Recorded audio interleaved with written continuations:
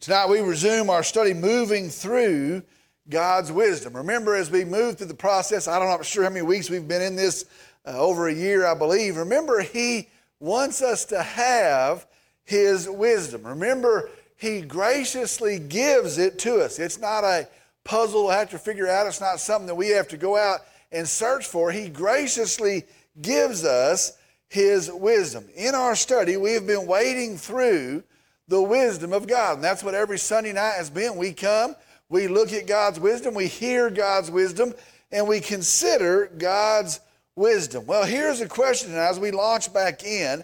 The question is this, and I want you to think about yourself. Are you wiser? Right now, are you wiser? Do you have godly wisdom? More than last month, more than last year, maybe more than a couple of years ago? Are you growing in godly wisdom? Can you sit there and say, well, yes, I am growing in godly wisdom? Do you think you're better off than you were? Because here's the truth. The goal is that we'd be doers of the word and not just hearers alone. That's what the New Testament says, that we would be doers of the word, that it would show up in our attitudes, in our actions.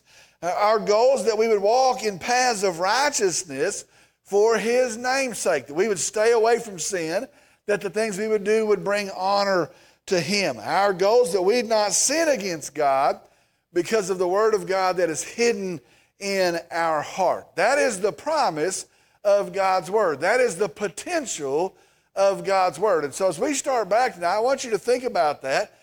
Do I look differently because of the intake of God's Word? Has my life changed in its expression because of the intake of God's Word? Let me say this. I ought to say it more often. Good job being here tonight.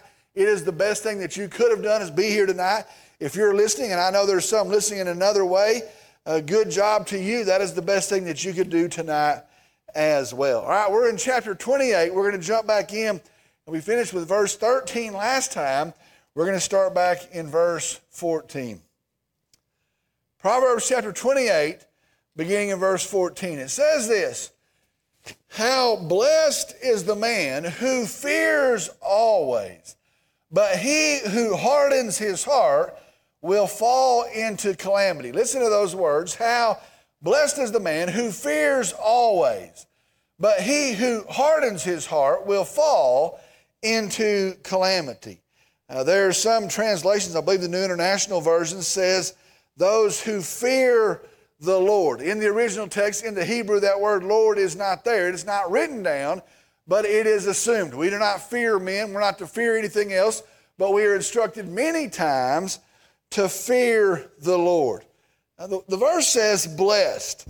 It literally translates those two things, blessed and happy. The second part of that, blessed and happy. Now, that contains two sides. First, there is a good position. You are blessed, and so that carries a good disposition. You are happy. You find yourself in a good place. You are blessed, and so therefore you have a good disposition. You are happy. It says, happy is the man, happy is the person who fears. Again, it is assumed that we are fearing the Lord. Now, the word for fears, it is a word that means reveres, and you actually could just take that word and interchange it, who reveres the Lord. Now that word reveres, it has really kind of a complex meaning. It means really a mixture of honors, considers, holds in high regard, and respects. Now all of that is tied together. You fear the Lord, you consider the Lord, you hold Him in high esteem, so you respect the Lord. And so in all of that, you're considering the Lord. Happy is the person. They are blessed in a good position. They are found happy in a good disposition because they fear the Lord. Then it includes the word always. Now that is an important word, always. Here is the truth. The person who weighs everything against God, they will be found in a good position, blessed, and so they will be found in a good disposition. They will be happy. Now, what does that mean? What does that look like practically?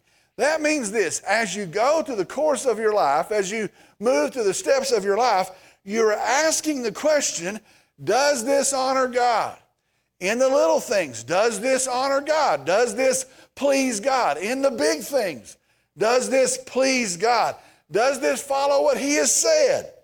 Does this follow what he has called for from me? In everything, that word always, in all decisions, in every situation, we are revering God and we are considering God.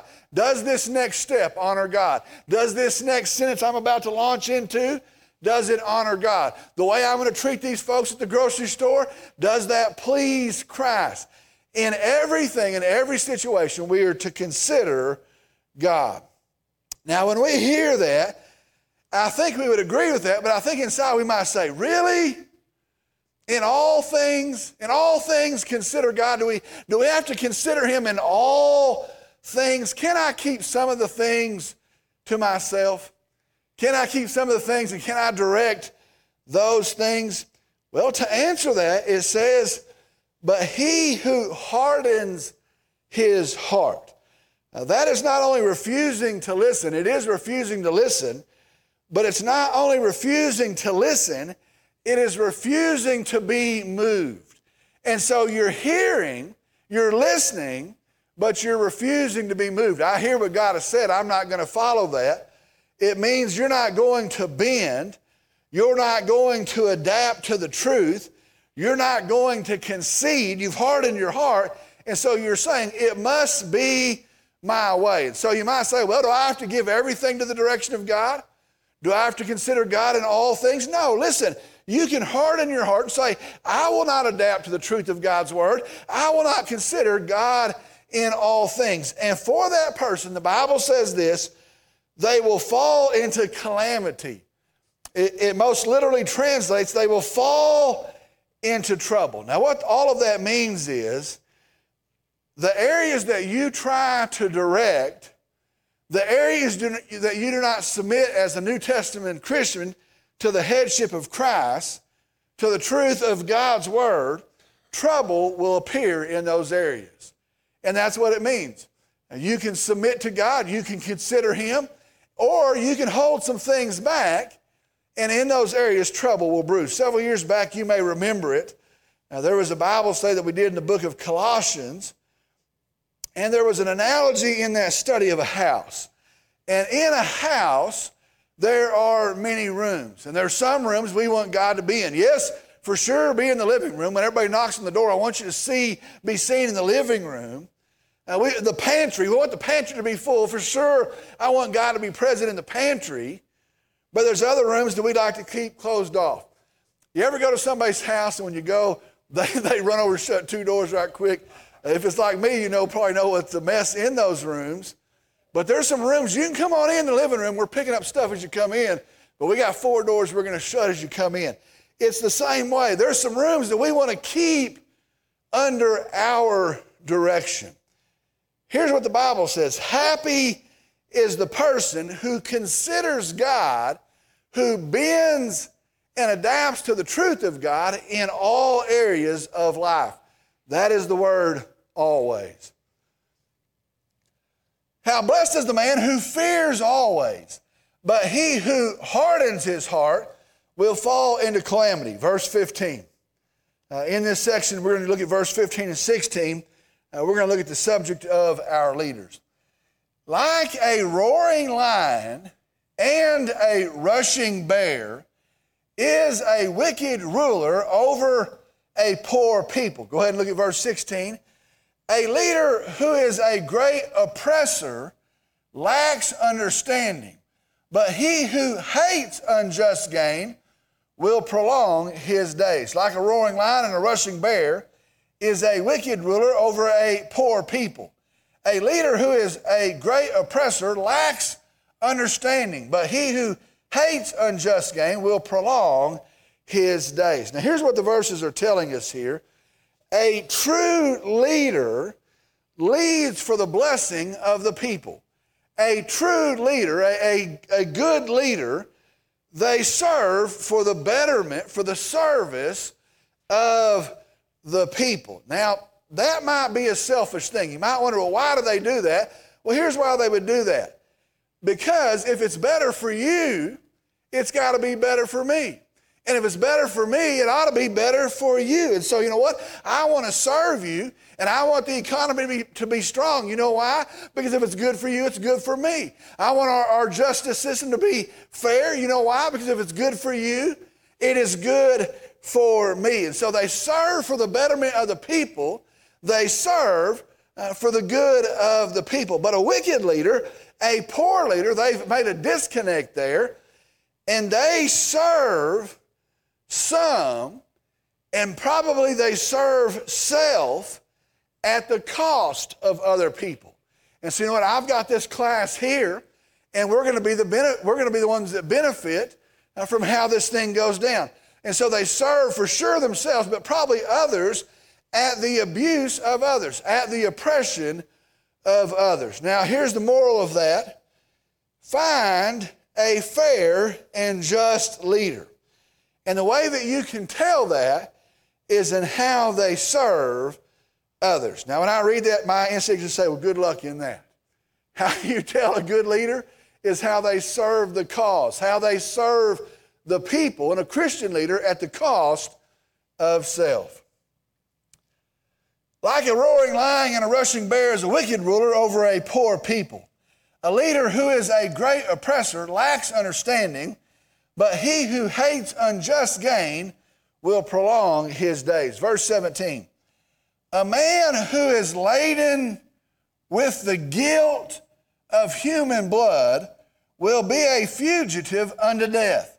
Let no one support him. Very interesting verse. A man who is weighted down, who is laden with the guilt of human blood, will be a fugitive unto death. Let no one support him. Verse 17 is a very interesting verse. I believe if we look at it very carefully, it has a practical meaning. It has a practical application. And I believe if we look at it and if we think about it clearly enough, it also has a theological meaning and it has a theological application. Now the verse 17 is talking about a person who is guilty of murder. They did it. For whatever reason, they committed the murder. They are guilty. Well, practically, I think we learn from the verse that they are to be declared guilty and they are to suffer the punishment of their guilt. I believe that's what it's saying there. They have committed the murder. They are guilty of the murder. They stand under the weight of its guilt, and they are to be left alone. They are to suffer the punishment of their guilt. A society runs smoothly, not just with right laws. We need to have right laws, but a society runs smoothly when the right laws are enforced. And I believe that's practically what that verse is saying in its practical application. We need correct laws. We need right laws, but our laws only carry impact when those laws are enforced. And so they are guilty of murder. Let them suffer as a murderer. Now, a deeper thought is theologically. Theologically, the application of this verse. Now, I want you to think about this. The picture is, it says they are laden with guilt. They are heavy under the burden of guilt. The person is guilty of a sin. Now, it could be any sin. The example sin is the sin of murder. Now, we hate murder. We're easy to condemn murder. And so that's the example. It could be any sin, but the example is murder. They are guilty.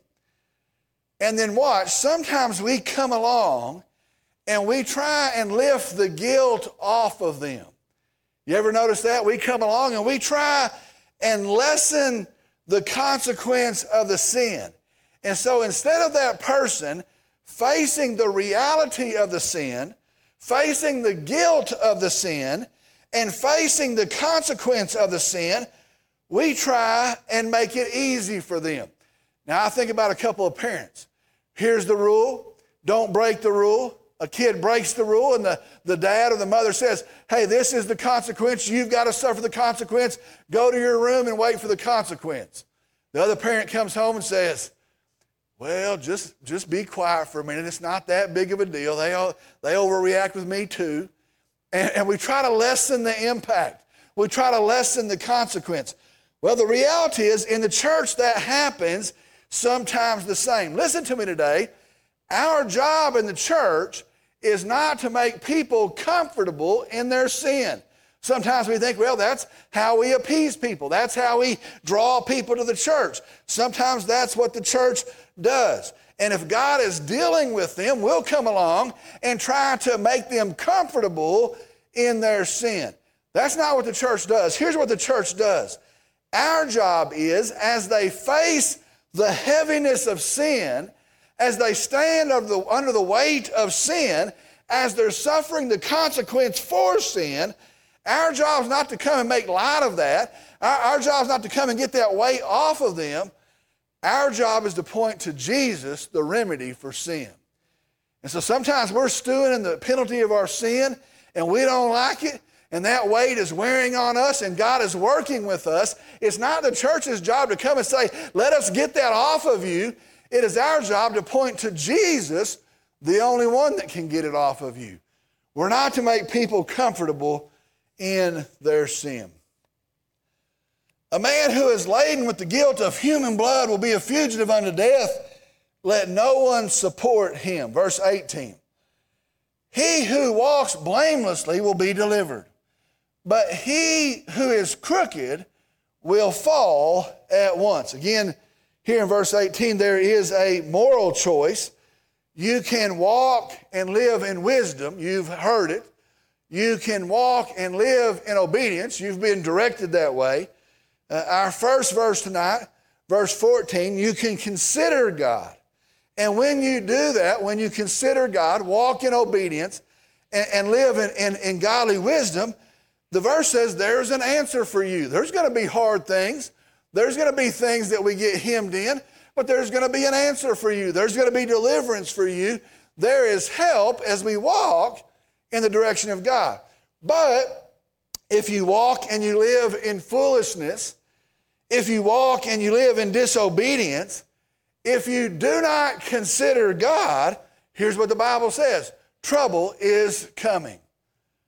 Trouble is coming. Listen, if you do not consider God, if you will not walk in obedience to God, the Word of God says trouble is coming. Here is the real question. Do you believe when you're walking in sin that trouble's coming? And I don't think people do. I don't think most of us do.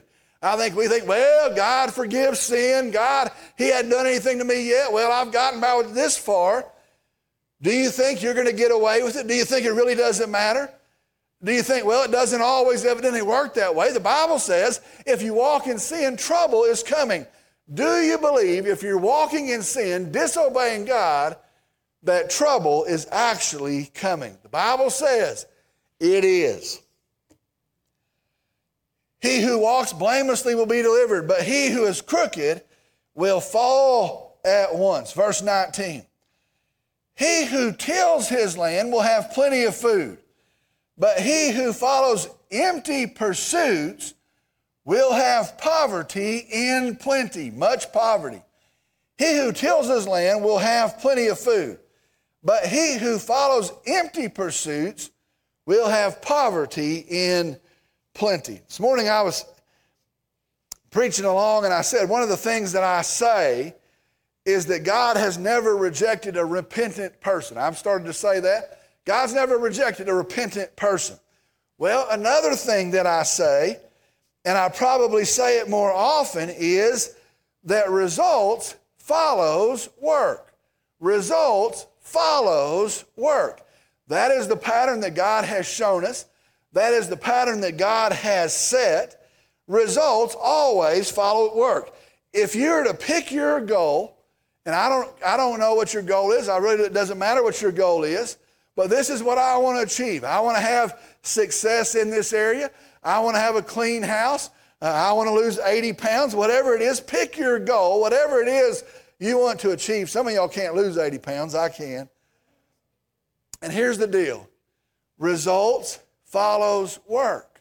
You're going to have to go to work. You're going to have to work at that. And it doesn't just happen. It doesn't just generally fall into our lap. Results, God says, follows work.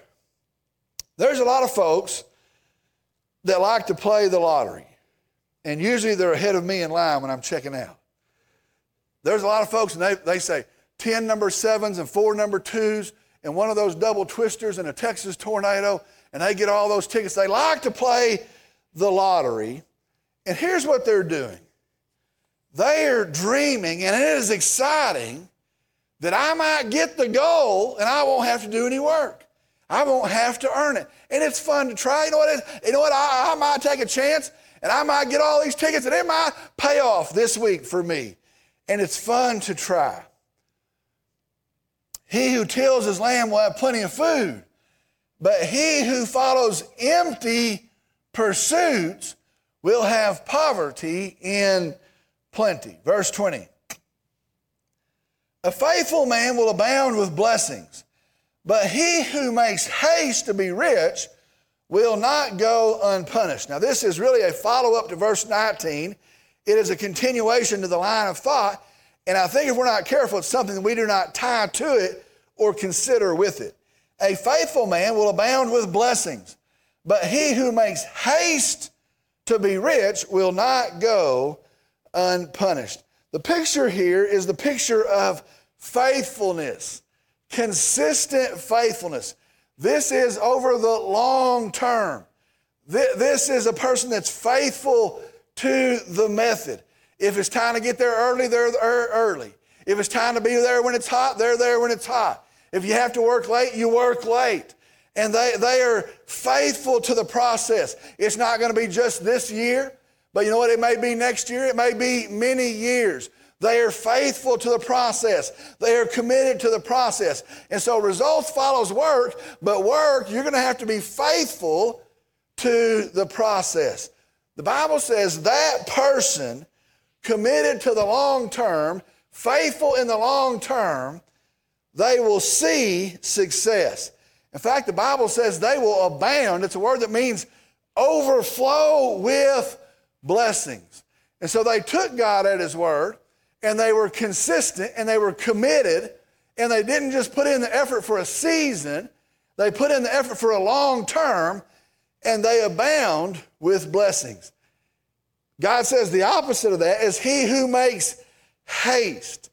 That word means a reckless hurry. A reckless hurry. We got to do it now.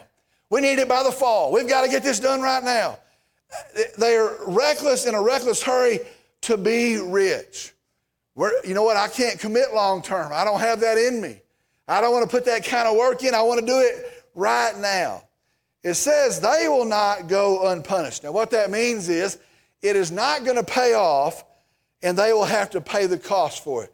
They will have to pay up for it. Results follows work, and work is long-term, and it is consistent, and it's walked out in faithfulness. I'm going to stop right there tonight. I'm going to ask if you'll stand, please.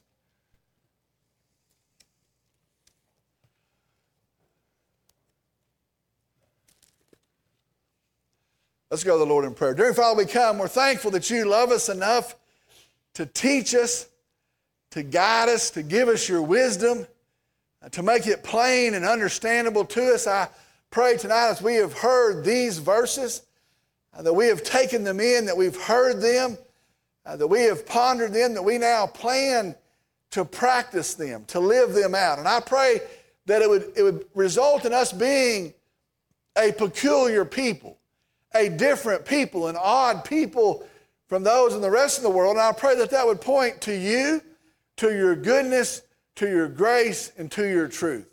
Lord, I pray tonight for our church. I pray that you would bless it. I pray that you would stand at the center of it. I pray that we would be about your business. I pray, Lord, anything that's not your business would be stripped away. But I pray that what is your business would be encouraged, would be empowered, would be blessed.